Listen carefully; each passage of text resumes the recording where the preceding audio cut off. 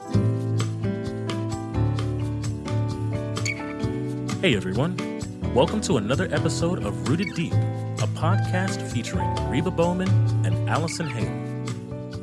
Hey everybody, this is Reba. Welcome to Rooted Deep podcast, where Allison Hale, my dear buddy and friend down in the Dominican Republic, we get together every week to talk about what it looks like to stay grounded, really. Allison, I mean, it's what does it look like for us to do life and do it well? Right. And I think so many people, when we use the word grounded or rooted, we obviously think of just more, I don't know, just kind of where you're from, or, you know, you're a little bit culturally. But when we've talked about this before, that it really is the word of God. And so many people that we've interviewed have brought it back to, listen, if I don't get connected to the branch, or if I'm not rooted with, with the in where God wants me to be and right beside those living waters, I'm not gonna make good decisions, and it really affects everything. So I think that's why these conversations are so important. Yeah, I agree. And we've really been diving in. Last week we started a study on the book of James, and we've been kind of diving in. So I guess it was actually the week before last, I think, because we're actually, I think, into our third session here on the book of James. So if you're listening and you're like, oh man, I just showed up to this podcast, what's going on here? I would encourage you to go back and catch the intro and the first half of chapter 1, which we did last time. Today we're going to do James chapter 1, the last half of the chapter. So this is what we always encourage you to do, because this is not just our desire is not just to throw words at you.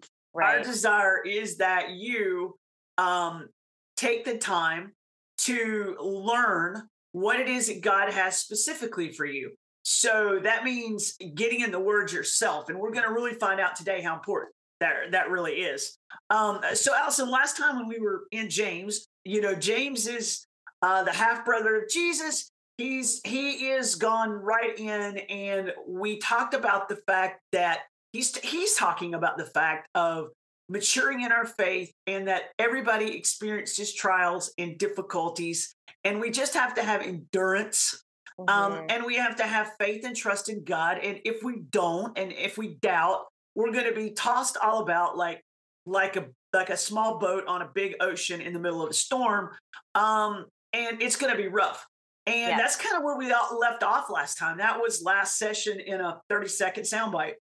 And maybe we could have done a 30-second podcast, but those just don't do as well. And if you're walking or trying to get something done while we're podcasting, the 30-second blurb is not going to do it. But yeah, and I've got to tell you, those few 5 or 6 verses that we ended with last week really helped me through the week as I was thinking about it, because there are things that and I shared this advice with several people about just the wisdom that is available immediately about, hey, this trial is not going to last, but you have to endure through it. Those type of things. And I really just, a lot of times I was preaching to my own little choir here. Me, myself, and I was preaching to me this week about this, just because James, again, doesn't just give the scriptural advice. He gives practical tools and maybe a little bit what it looks like. He gives a lot of pictures of what it's looking like. And we'll see this later on today. He does a lot of metaphors and, and similes, so we can see here's what it looks like practically. And I think that's what's so helpful about the book of James. Oh, that's what I love about it, because James says, okay, I want you to do this. This is what you should do. And then here's how you do it. This is what it looks like when you're doing it. This is what it looks like when you're not doing it. Right. And so we kind of dive into verse 9 today. And we start off, in verse 9 of chapter 1. And again, he's going to give us one of those kind of pictures. Okay. Yeah. And basically verses 9 through 12 are going to kind of share, or actually verses 9 through 11 are going to just say, here's the bottom line. This life doesn't last long. So we've just been talking about trials and testing and endurance and going to God for wisdom and trusting God with our lives. And he says, look, this is the truth about life. Yeah. One person is exalted, another person is humbled. The grass comes up, the sun scorches it, it withers. It almost kind of sounds like Solomon writing Proverbs. It has that feel to it. And he's like, here's the thing. Life moves through, everything perishes.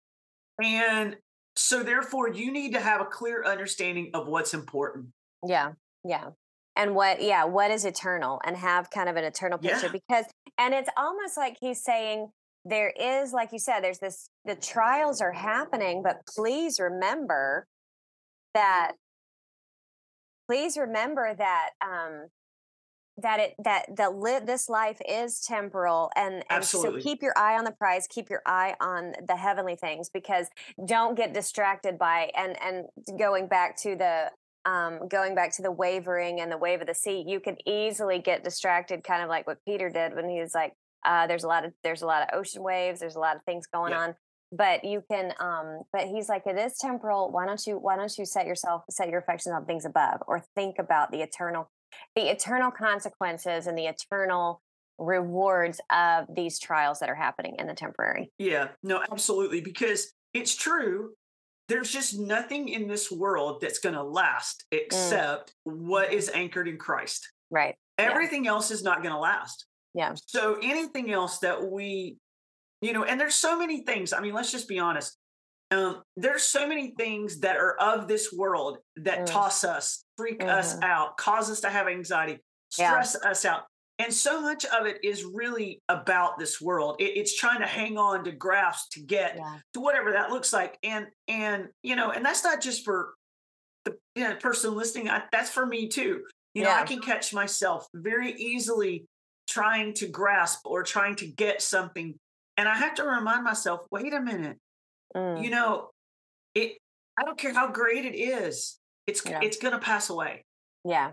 I don't care how brand new that car is. It's going to get broken. I don't care, it doesn't matter.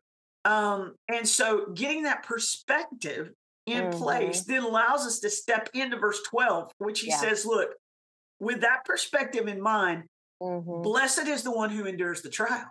Yeah. So he goes right back to where he was at. He's like, look, understanding that life is temporary and that things of this life won't last, then endure, because there's a crown of life. So now he punches this, Allie. He raises our heads up and says, look to eternity. There's a crown of life that God's promised to people who love him. So there's something beyond today. There's something better. There's something to endure for. And I think I was listening to a comedian the other day, and I was thinking about his life, and he's a professed atheist. Okay. And he's talking about it doesn't matter anyway. And I'm like, that is such a sad way to live, because you live in this world which is not fun, which is full of trials and tribulations. Sure. And then at the end, it's like, what? But the promise that we have, and I think this promise is what keeps so many people rooted deep, especially when we were talking about the women in the decades, and we were talking about, especially when we were talking about people from like our age and up are already kind of thinking, wow, it's going fast, it's gone fast, and it's been a struggle, but I know in whom I believe. Yep. And I'm persuaded that he is able to keep that. Yep. And so that there's that crown and that reward. And so you're just like, you know what? It's just temporary. This too shall pass. But endure.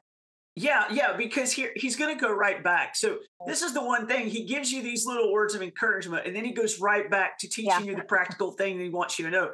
And so he dives into verse 13, and he says, understand, we need to get perspective on trials. Yeah. And I just think this is maybe one of the most premier sections of scriptures that talk about trials, testings, temptations. Take all these words, think about them. One thing is a trial. Another thing, he's going to use these words interchangeably, like a trial or a test or a temptation. Yeah. You're going to see these words used interchangeably by him. And he says, look, when you're tempted, so let's read this verse. He says, no one undergoing a trial should say, I'm being tempted by God, since God is not tempted by evil, and he himself doesn't tempt anyone. Right. So first lesson, first rule of thumb we learn about testing and trials and temptations is that God is not tempting us, trying to get us to trap us to fall into sin. Right. Exactly. And I think, and that's very important to remember, because, and I think it's really important to talk to people who we've talked to people before who've been discouraged. We've even talked to people in more of a mental health struggle. And we know that when we go through that trial and the temptation, first of all, is just to take our eyes off of who's in our light, our presence, the presence of the Lord. And as soon as you take your eyes away from that, then there's temptation that enters. And so that's why I really feel like in James, the trial and the temptations are together. It's not a sin to go through a trial. Right. It's even not a sin to just be sad and discouraged and this is hard. It's not a sin.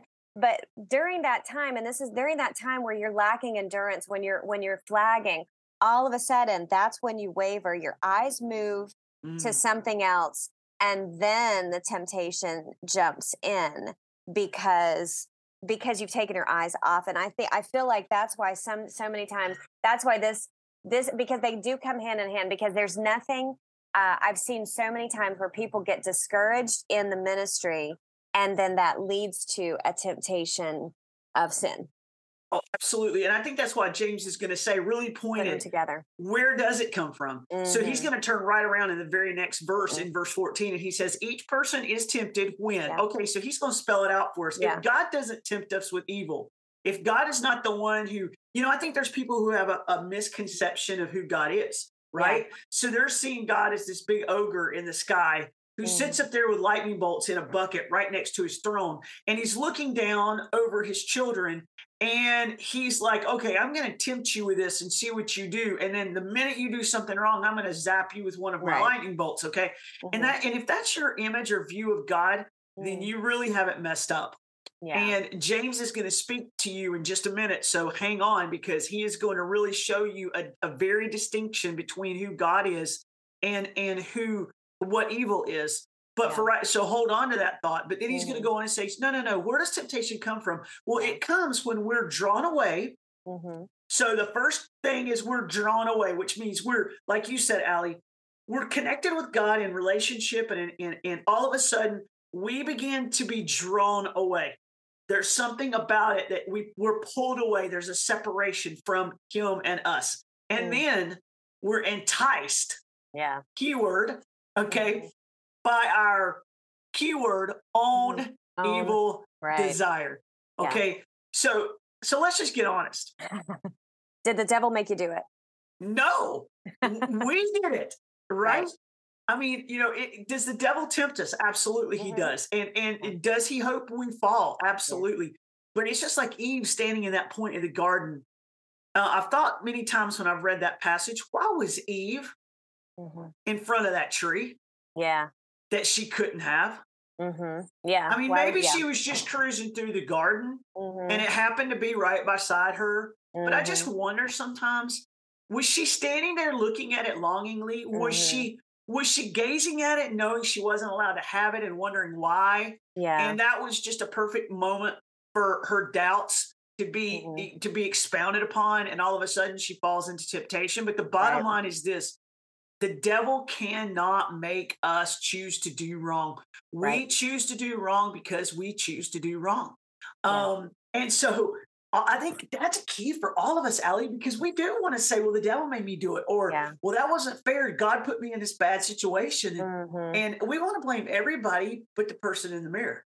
Right, exactly. And I think we give Satan so much credit for our own flesh, because that we do have enemies. The world, the flesh, and the devil. And the flesh is a big one because we live with it every day. And this is the one. We have the eyes. We have the lust of the flesh, the lust of the eyes, and the pride of life. And those are the things that are really, and that's how the woman was tempted. That's how Jesus was tempted.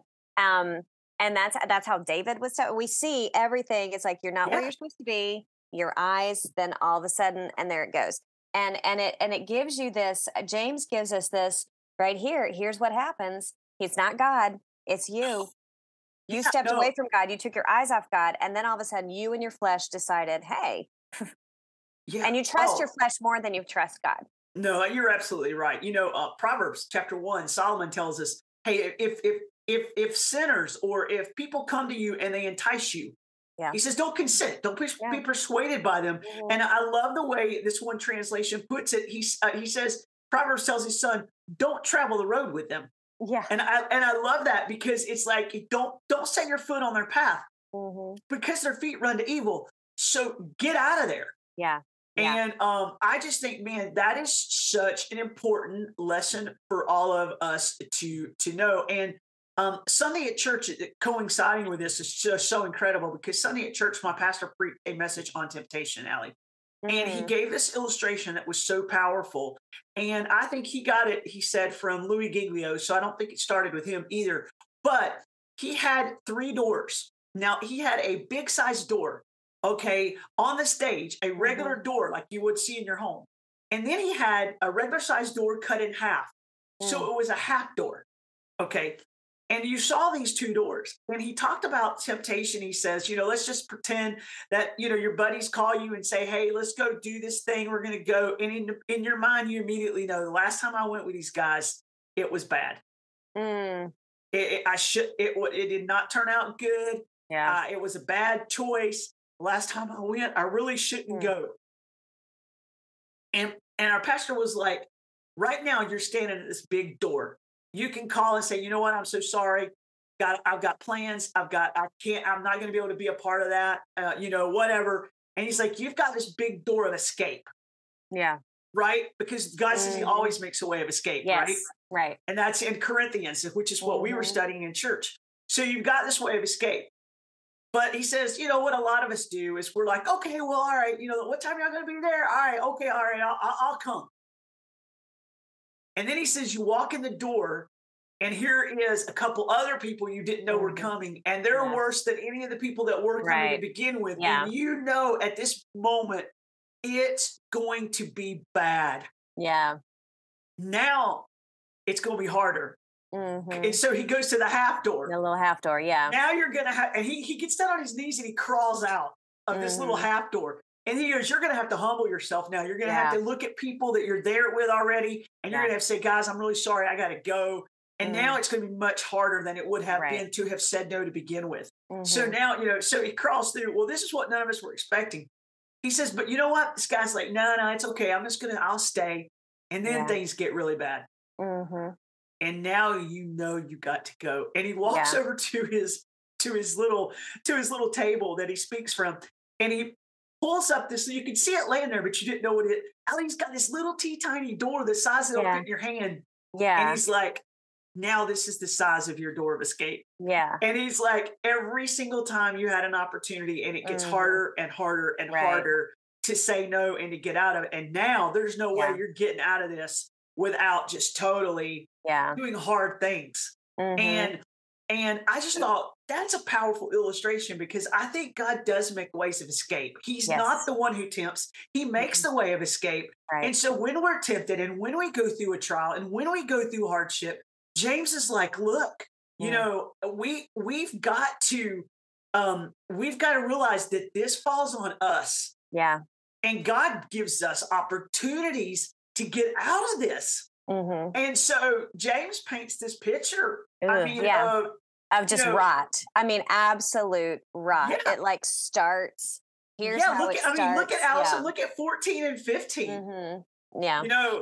The progression is, okay, there's temptation, and then the drawing away of the lust and entice. Then the lust has conceived, it bringeth forth sin, and sin, when it is finished, it's death. And it's just this. And we had the other this past week we had our Liberty Social Work group down here, and one of the girls on the trip is her father is the lead of Casting Crowns, and she's actually the little voice in that song Slow Fade. Okay, the old song, that's her. Okay. And she was like, oh, I was 5, and she was telling me, it was just really funny. And it's like that song was in my head all week just because it's like every time I was like, oh, Casting Crowns, Slow Fade. And but that it's true. It's just like there is a progression. It's not like just like you said, just like your pastor was talking, it's not just jump in and jump out. It's jump in and then it gets, because at that time it just, there's conception, there's intimacy, because that the conceived word, that means there was some intimate, you just really enjoyed that sin, and there's no other way to say it, and then and it brings forth, or it births this, and then again it ends in death. Yeah, no, absolutely. So you can see James has outlined this progression. So the key for us when dealing with temptation, James says, this is what you got to know. God's not the one tempting you, and you're the one who you have the choice. God will give you the ability, because in 1 Corinthians, we've already seen God says, I promise I'll make a way of escape. So you're enticed by your own desire. And so it's at that moment then that we've got to turn away. So, we can't stay here. We'd love to. We could do the whole podcast right here on these two verses. But here's the thing. I don't care what you're struggling with today, whatever your temptation is, whatever your that is really coming at you right now. The first step, we're gonna got more steps to come, but the first step is to get away from that temptation, to turn away. And James is going to help us understand what it looks like to turn away in just a minute. But don't brew on it. Don't meditate on it. Don't think about it, because the more you think about wanting to do that thing you shouldn't do, then all of a sudden that your mind and your heart and your emotions all engage, and all of a sudden, I think this is what James is describing, and it gives birth to sin. Yeah, and then sin is gonna continue, and as that sin continues in your life, it's gonna be the thing that's gonna kill you. So James is really adamant on that and clear it for us. So, all right, I get that. Thanks, James. Yeah. I'm the problem, right? Okay. So what do I do? And before James tells us what to do, I think he's going to draw another one of these comparisons to who God is to us, because this is so important, because I'm not going to run to a God in the heart of my temptation if I don't understand who he is to me. Right. Yeah. And it's like, he's already told us what God doesn't do. Yeah. Who God isn't. He's not that. He's not the tempter. He's not the deceiver. He's not the waiting for you in the wings to laugh at you when you fall. No, he's not the liar, right? Yeah, he's not the liar. This is who he really is. And he's the gift giver. He's the light bringer. He's he's the constant. And he just talked about wavering on the sea and going back and forth, tossed. And so he's like, no, here's who God is. That's what your problems are. Your turning away causes you to be wavering. Your turning away causes sin and death. God is constant. He is the Father of light. He is the giver of gifts. Yeah. And it's so beautiful. He says, don't be deceived. And so that means that there's a point of deception. The devil's trying to deceive us into thinking that God is not who he really is. And don't we know this about Eve? Isn't that the very first thing that devil attacked with Eve was, did God really say this? Yeah.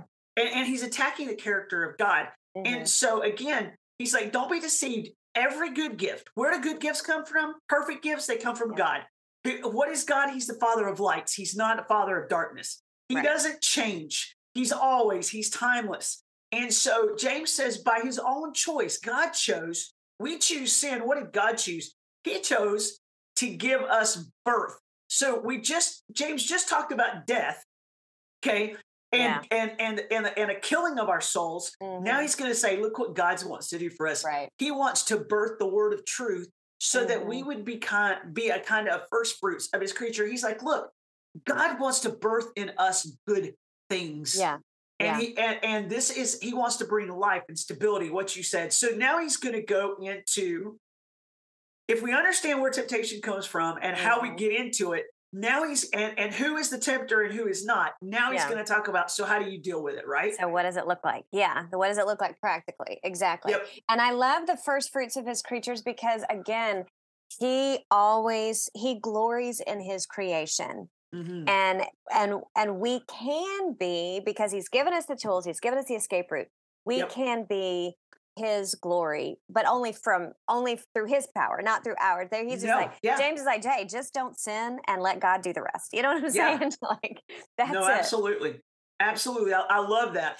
So he dives into it and he says, okay, So what is it that's going to help us with temptation? And I think sometimes we take this passage and we disconnect it from the words that were before it, but we got to keep this thing connected in its thought and its flow. Everyone should be. I'm going to let you take this first because I don't. Oh, you don't like this verse? Okay. Everyone should be quick to listen, slow to speak. Yeah, I don't identify with that at all. And slow to anger. All right. Calm. Yeah. All right.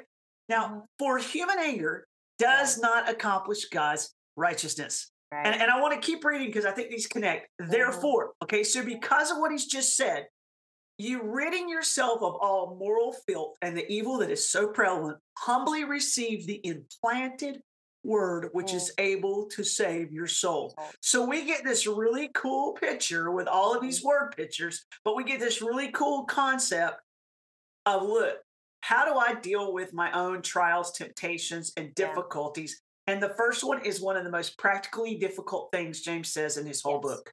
Yeah. Slow your roll. Right? Just slow it down. Yes. Listen. And don't be quick to open your mouth, and definitely don't be quick to get mad. Yeah.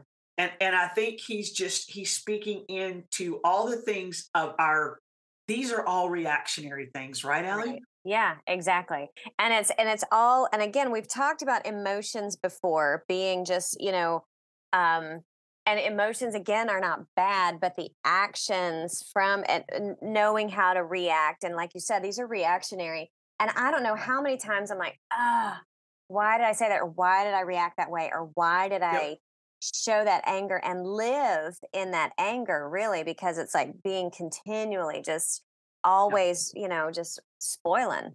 Exactly right. And I think many times we're quick to react to something. Something comes in our lives and we don't stop. Right.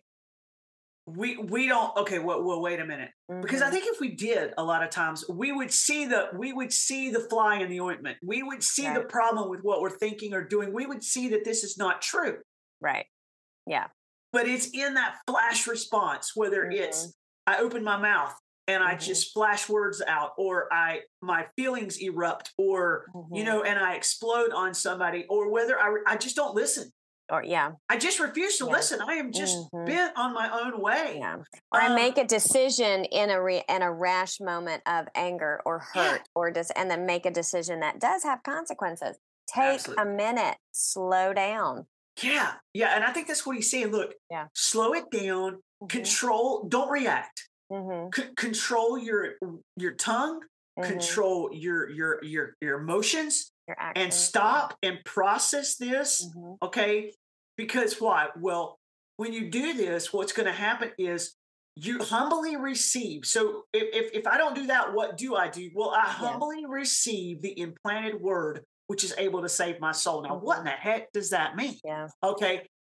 Go ahead. Tell us what it means. Well, I'm always cross-referencing in my mind. And first of all, if you are not memorizing scripture, this is one of the most important verses that tells you why it's so important to memorize scripture. Because that, the engrafted word, which is able to save your soul, wherewithal shall a young man cleanse his way?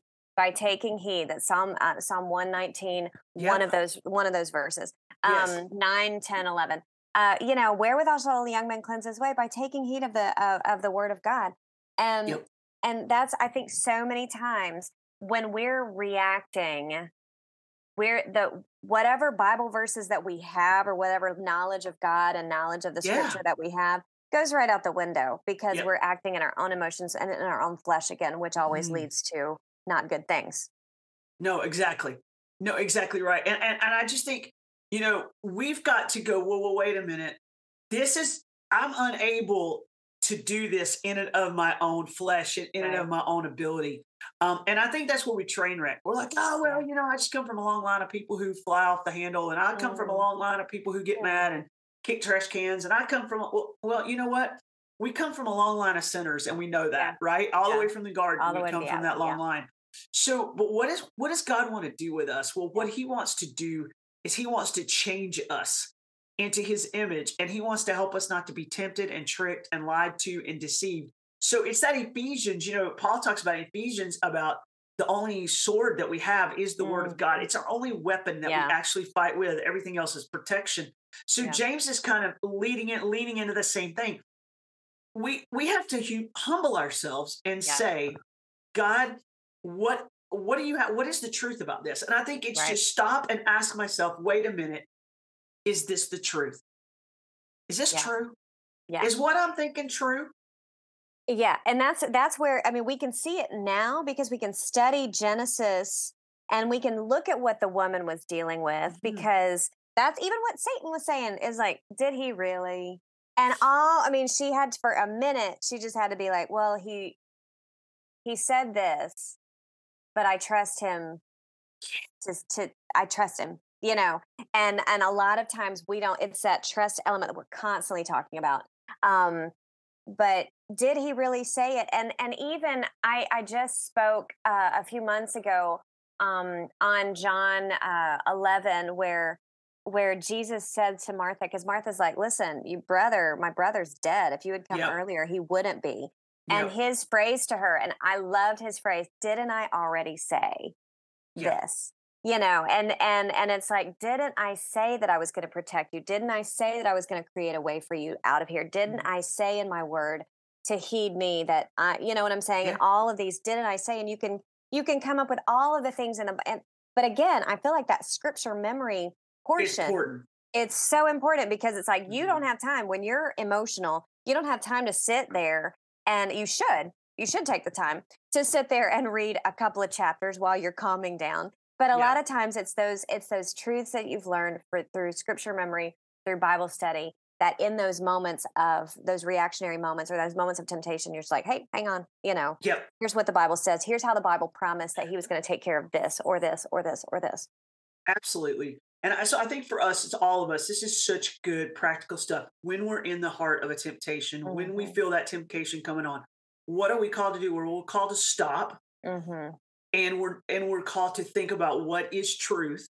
Yeah. And hopefully, because God says, I've given you my word, and and it's this really cool picture of I'm going to plant it in you. So that's what Allie's talking about. When I read the word of God and when I'm in scripture, please don't be reading your Bible to get an award at church or to check off a box or because so God doesn't break your refrigerator. That is not the way it works. Okay. The reason we read the word of God is because we need the truths that it gives us to guide our lives. Right. So whether you've got the verse perfectly memorized is irrelevant, but you know what the truth is. Yeah. And Eve knew the truth. What did God say? And what did the devil take God's words and twist it? And so we know what the truth is. It's important that we know it. And if you don't know it, let me just say this right off the bat. If you're like, you know what, I've got this area in my life I'm really being tempted in. I feel guilty sometimes that I'm doing it, and I just don't know if it's wrong or if it's not wrong. Then here's what I'm going to tell you to do. Humbly, keyword, this is what James says. Yes. And what that means is that you go to God's word with no agenda. You're not looking for a verse that matches. You're not looking for a verse that lets you do it. Yes. Yeah. You're humbly going, God, show me if this is right. I'll keep doing it. If it's wrong and you want me to stop doing it, I'll stop doing it. Just show me what to do. Right. Get in God's word. And I believe you'll find the answers you're looking for. Yeah. And again, and he says that earlier, if any man lack wisdom, let him ask. God. Let him ask. Go. And that's, and I think that's so important. It's interesting that we're talking about scripture memory because isn't this the Bible study, Reba, that you have Bible verses that go along with this Bible study? Your Bible study in James comes with a packet of verses to memorize because it's so important. It is. And we put it in a card format that you get a little package so that you can take these really cool, pretty little cards and you can stick them places. And we did it that way on purpose, whether you put it in your wallet or whether you stick it on a refrigerator or you put it in a mirror. They're about the size of a business card type thing. Yeah, it's just slightly bigger than that. But it's what it's great for is just to be able to take a little, almost like a 3x5 card with a verse on it. And to be able to say, okay, this is this area of my life that I really need to drill down on. And the study itself is going to do the same thing. It's going to challenge you. Hey, memorize a verse because this is what James is going to say next. Yeah. Now, once you know what to do, because you've got planted his word in you, now you know what to do, then be doers of the word and not only a hearer. Right. Just do it. And I love this. Go ahead. I love this. Because again, and be doers of the word and not hearers only, deceiving your own selves. And that again, you're not living in truth. Even if you read the Bible every day and you check it off and you move along, unless you're actually doing it, living it, applying it, then what's that knowledge going to do? You're still living in your own truth, which we all know that phrase. I'm living in my own truth. Yeah, no. There's one, the truth, and it is God. And James is telling us who there he is. There is the truth. There's not your truth, right? Exactly. Yeah. Big T truth. There you go. Yeah, it's so true. So, God says, look, you again, here we are again at this crossroad. We're deceiving ourselves if we actually think that we can hear what God's word says, but not do it. And somehow we're going to be successful. Yeah. And this is where the meekness comes in, because if I'm reading the Bible and I think I'm okay, I have nothing to change after I read the Bible, then that's pride, and that's not helping. No, and that's why James uses this word humble yourself so many times, and he says it in different ways and he uses different words, but the message is always clearly the same. There is a humility. When it comes to temptation and trials, there's a humility that says this thing is going to overtake me if something bigger than me doesn't come alongside of me and work through me. Yes, exactly. There's a humbleness there, because I can't do this on my own. Mm-hmm. And in both of our ministries, I think we've, as we're moving through, especially toward recovery, and as we're moving toward walking with other women in recovery, the Celebrate Recovery, those 12 steps, that's the first thing. It's like accepting that I do not have. I know I have a problem, and I can't live in denial anymore. I can't think that it's just me. I can handle. And I was counseling somebody the other day, and she's like, I don't feel like I really need recovery because I'm just going to do it all myself. And I'm like, that's been your problem for the last 20 years. You 20 years have. So how's that going for you? And what are you going to do differently this time? And who are you going to? And the humbly admitting that I don't have the answers. I don't have the strength. I don't have the little T truth, because that's what I'm living in. It's my own personal decisions, my own personal philosophies. And I have to look at something bigger. And there's nothing more humbling. I don't know about you, Reba, but there's nothing more humbling about sitting in front of a bright mirror and a bright light and seeing and really looking at the flaws. I love that we have filters these days on social media. I love that we have a little bit like filters. And I don't know if you've ever seen this, it's on Snapchat.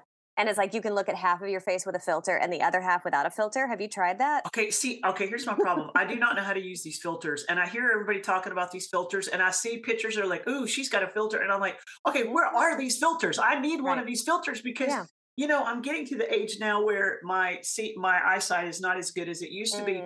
And so probably makeup or whatever, but you get one of those mirrors that is multiplication, magnifying it, magnified mirror. And you suddenly lean into that thing and you're like, oh my word, where did all these wrinkles come from? Where did all of, and you do, you see these little flaws on our face, these little things, and James is like, look, what kind of person goes up to a mirror and James doesn't say and has to flip it to magnification 47 see the flaws. James is like, you just look in this mirror and you see there's junk all over your face.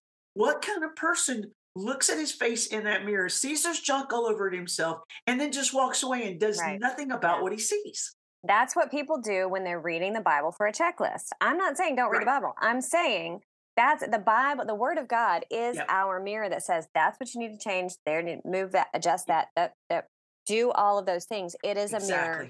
And what's the point of even going to the mirror if you're just like, okay, I've got some mud on my face. I've got some things in my teeth. My hair's all a mess. I'll just continue on my day.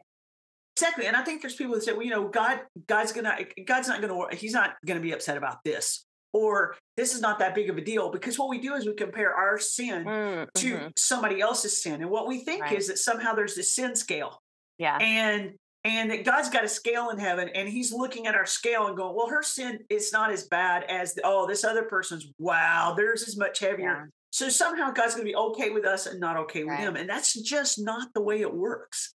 Yeah. And we're living lives that are unfulfilled, no joy, all struggle, tossed. Yeah. James describes it. We are tossed about like crazy people, and we're wondering, how do we get out of this tumble dry setting here? Mm-hmm. And what we don't realize is God has said, I've got the way out of this. I've got the way to stability, to joy, to peace. I've got the way to solidness and to get you through these temptations. Mm-hmm. But you have got to humble yourself and do what I tell you to do. And so what does he tell us to do? Well, verse 25 tells us, look intently. Yeah. Okay. So he's just said, looking into this mirror. Now he says, now he's like, magnify it. Yeah. Yeah. Look intently into the perfect law of liberty or of freedom. Okay. So what is he talking about? He's talking about the Bible. Look intently into God's word and its truth. And don't forget, be not a forgetful hearer, but a doer. And this person, Allie, this statement is massive. This person will be blessed in what he does. Yeah. Yeah. There's your fruit. There's that, again, bringing John 15 over into this and abiding in, if you abide in me and my words abide in you, there it is. You will bear much fruit. But I even love, instead of just saying, oh, look to the word of God, he's talking about the law of liberty. Why? Because there's so much freedom in living God's way. There's that big old door that you were talking about earlier. You got room to move within that, in that law of liberty, instead of being like, just think. And there's so much freedom and obedience. And I think people get so confused because we're talking about being a doer of the work. There's so much freedom and obedience, because then you're just like, your responses are correct. Your decision making is more correct. You haven't hemmed yourself into a lie. You haven't hemmed yourself into your own image of that you're trying to protect. There's so much liberty and obedience. Oh no, speaking to college students and even high school students for so much of my lifetime, it's always fun because they're always so honest. They'll come up to you and say, okay, hey, so like, okay, I know I can't have sex before I get married, but like, how far can I go? Yeah. And what they want to know is, where is this boundary line? Where's this moment that how far can I get up to without crossing the sin line? And it's interesting to me, and I always give them this illustration. It's like walking into a room and I'm standing against the wall doing jumping jacks, and my arm is smacking against the wall, and I've got blood oozing down one arm, and it looks like maybe I've damaged my arm, and and you're like, what's wrong with you? And I'm like, well, I'm just doing jumping jacks, and they're like, well, why don't you get into the middle of the room to do those jumping jacks? And I move to the further I get away from the wall, the more freedom I have to move and to do what I want to do. And that is like, oh yeah, common sense, Reba. But I think we have the opposite, just like these young people, they have the opposite feeling. It's like, okay, where's the no line? Okay, I'm going to get right up next to that. And that's where I think I have the freedom. And that they'll even use that word. Hey, I'm liberty in Christ. I can go all the way up to this line. But the closer you get to that line, the less freedom you have, and the less and less freedom you have. And I think understanding that is a key understanding for us. God does not give us these guidelines in Scripture to ruin our lives. He gives them to us to save our lives. Right. Yeah, exactly. And again, that obedience, the obedience aspect does sound so restrictive, but even if you think of a balcony, if you're out on a balcony and there's no fence, you're going to stay as far away from the edge as you can, because you're like, oh, hey, and I'm saying, but you can move around, like you said, you can move around when there is, and hey, there's a border here. I've got room to move, but if I'm on a balcony that doesn't have an edge, I'm gonna, if I try to get as close to the edge as I want to, then that's going to be dangerous. Yeah. And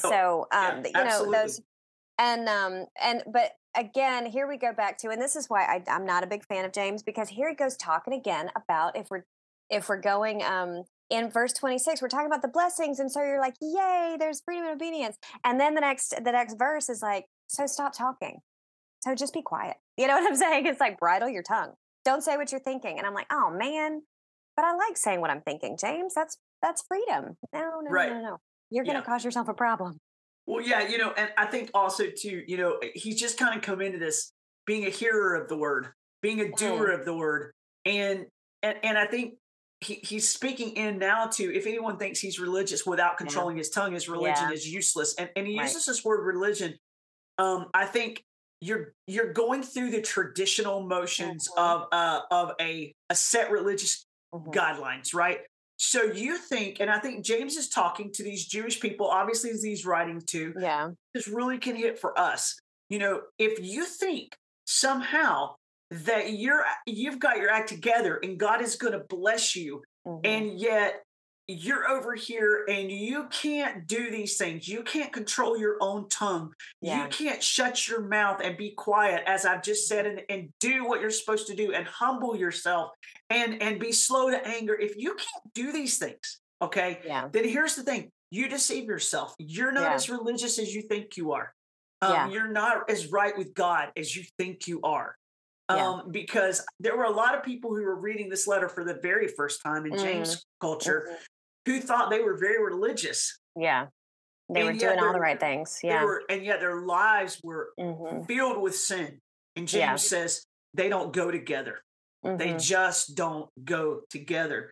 And I think a lot of us think, oh, okay, well, I'll just show up to church on Sunday. I'll throw a couple bucks in the offering plate, and I'll do something kind for the homeless person that I passed, and I'll throw a couple dollars his way. And somehow that is going to buy me favor with God. Right. And somehow, and James says, wait a minute, this is not about a religious group of activities. This is about who you are on the inside of your heart. And think about all of the, think about, you know, with the tongue specifically, we can talk about being reactionary and talking in anger. We can talk about gossip. We can talk about a critical voice, a critical speech. There's so many ways that our tongue, our mouth, our speech is sinful. And it's all, I mean, we can justify it, whether it's a prayer request. I don't, you know, oh, let me pray, you know, pray for this person because, you know, she's pregnant, you know, and you start gossiping. And so there's so many ways that our tongue should be bridled. But yet we're living, I think of so many times, I think of church ladies, I think of my own life, and I think of just a gossip or a critical spirit that we have, you know, or even just one little, well, I'm not in charge. You know what I'm saying? And so you're like, that is such a loaded phrase. Little statement, right? Yeah. A little statement that shows, number one, but there's pride in that. And James addresses pride so much because throughout this, and it's like, if you really think you're doing, let's start first with the tongue, because everybody else is like, I'm not out there doing this and doing that. Yeah, but I haven't killed anybody, right? Right. Yeah, but how's your speech? You know? Yeah. Oh, absolutely. Because I think this is kind of what he's been talking to. He said it, slow to speak, quick to listen. He's talked about this anger. He's talked about so many of these things as he's moved through here, doing the word. And there's just a real emphasis on not talk. Talk is cheap. We say that expression all the time. But anybody can talk a talk. Right. And anybody can talk about being religious.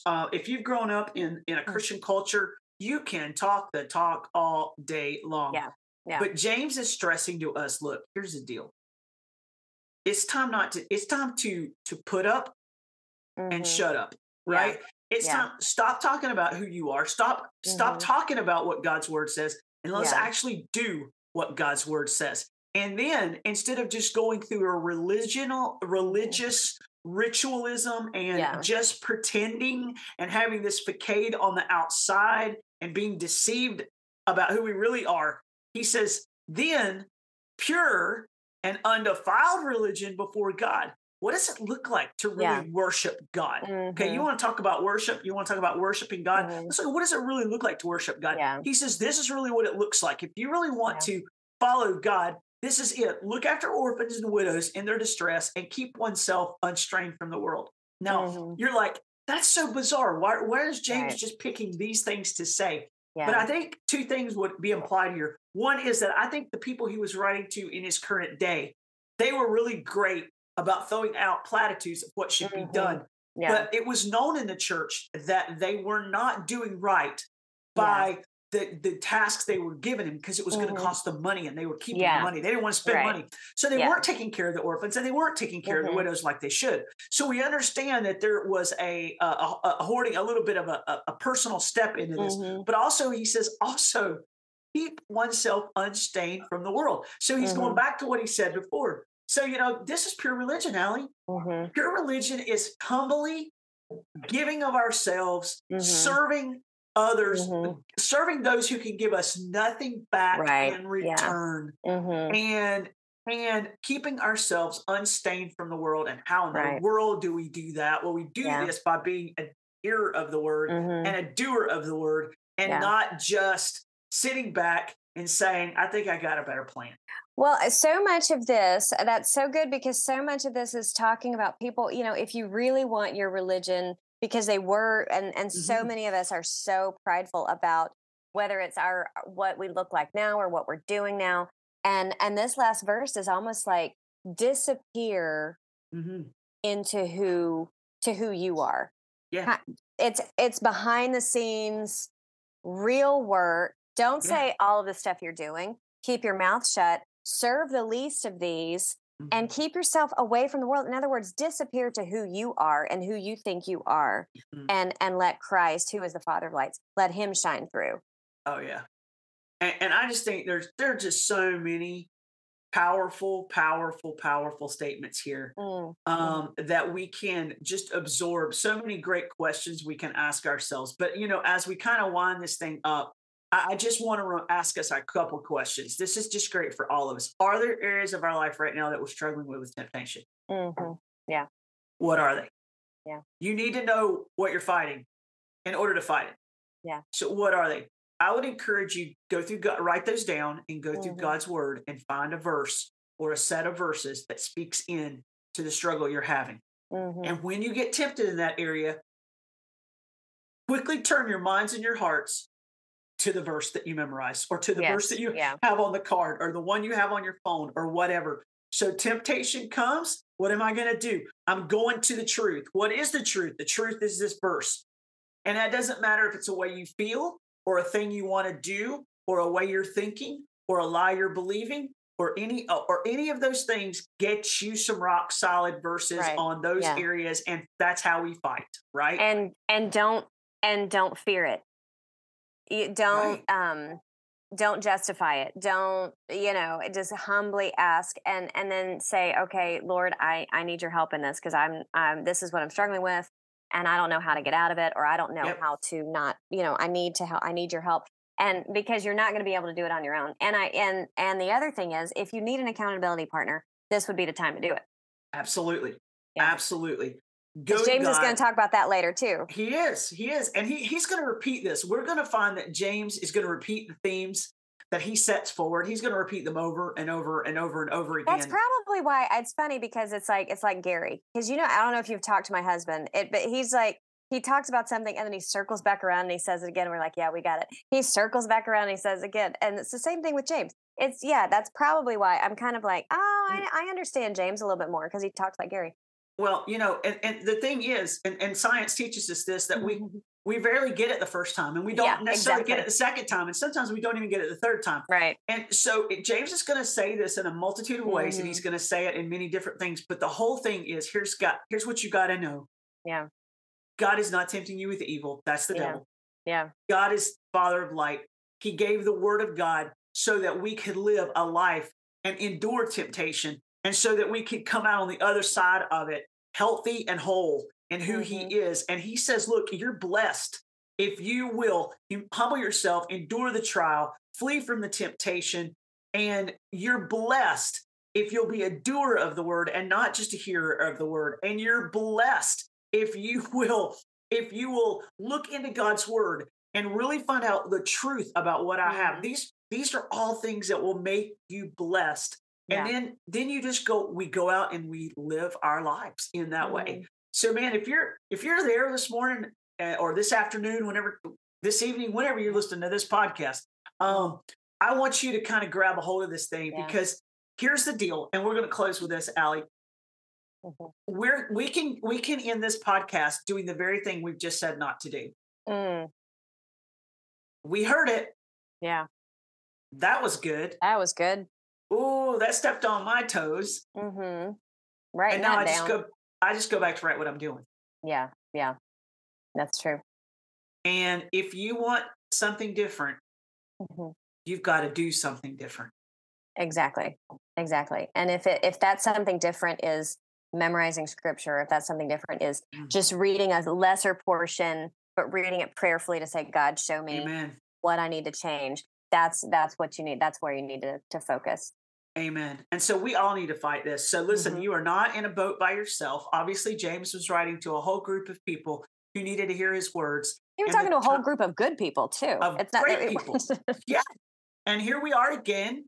And we're still reading the words of James, and we're still needing these words to be ever timeless truths in our lives. So let's get serious. Yeah. Because God is serious. There's a spiral here that's destruction for us if we don't do this. Yeah. Yeah. And so I think it's time that we all got serious, and temptation is a big deal. And let's address it and deal with it in our own lives. And let's let God do what he can do in our lives. So it's exciting stuff. Don't be discouraged. This is good stuff. Come back next time, and we're going to dive into James chapter 2. I can't tell you it's going to get much easier, but I can tell you it's good. It's good stuff. It's good stuff. All right. Well, we'll see you next time on Rooted Deep. Thank you for listening to Rooted Deep. To learn more about Dare for More Ministries, go to dareformore.org and look up Mercy Workshop at mercyjewelry.org.